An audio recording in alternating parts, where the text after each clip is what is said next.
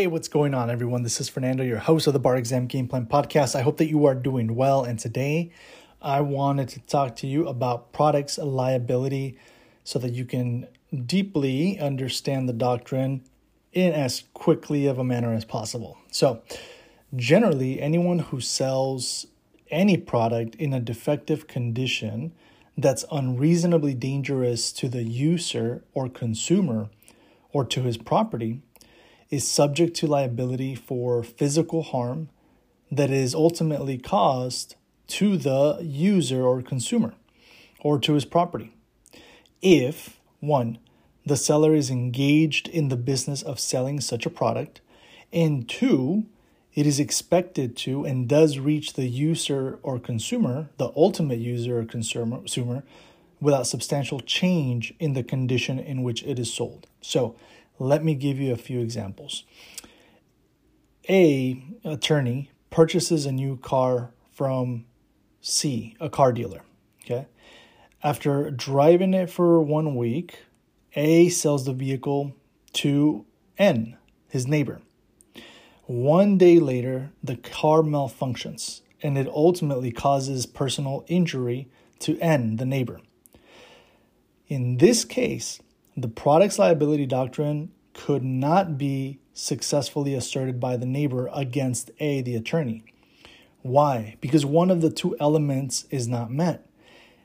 A, the attorney, is not in the business of selling cars. Okay, so A is not in the business of selling such a product.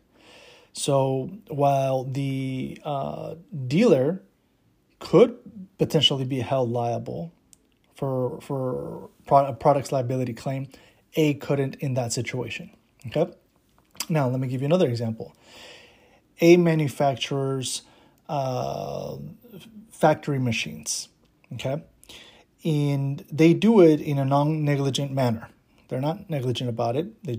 That's what they do. They manufacture factory machines. The factory machine is then sold to B, a distributor, who then resells it to C, a retailer. And the distributor and the retailer, they both sell these types of machines, right? And then ultimately C ends up selling it to P, a company. So if as a consequence of the machine's malfunction, one of the company's employees, one of P's employees, who was utilizing the machine is injured, A, B, and C, right, the manufacturer, the distributor, and the retailer can each be held liable to P's employee under a products liability theory. In this case, because A was ultimately the entity who manufactured the machine, B, the distributor, and C, the retailer, could probably obtain indemnity from A. So that's something that's really important for you to remember as well, right? The distributor and the retailer generally, right, could get indemnity for A if they're sued by that employee. Okay, so you should note that this particular rule, right, the products liability rule, applies even where the seller has exercised all possible care in the preparation and sale of the product, and the user or consumer has not bought the product from or entered into any contractual relation with the seller. Okay, so I just wanted to share just kind of how that works.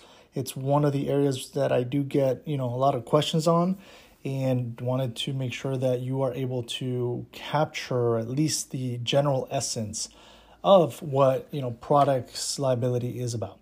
Okay, all right. As always, wishing you good luck. You got this. I'll connect with you at the next episode. Bye. This episode is brought to you in part by Juno, the collective bargaining group here to get you the best rates on your student loans. To learn more, go to barexamgameplan.info and click on the Juno logo.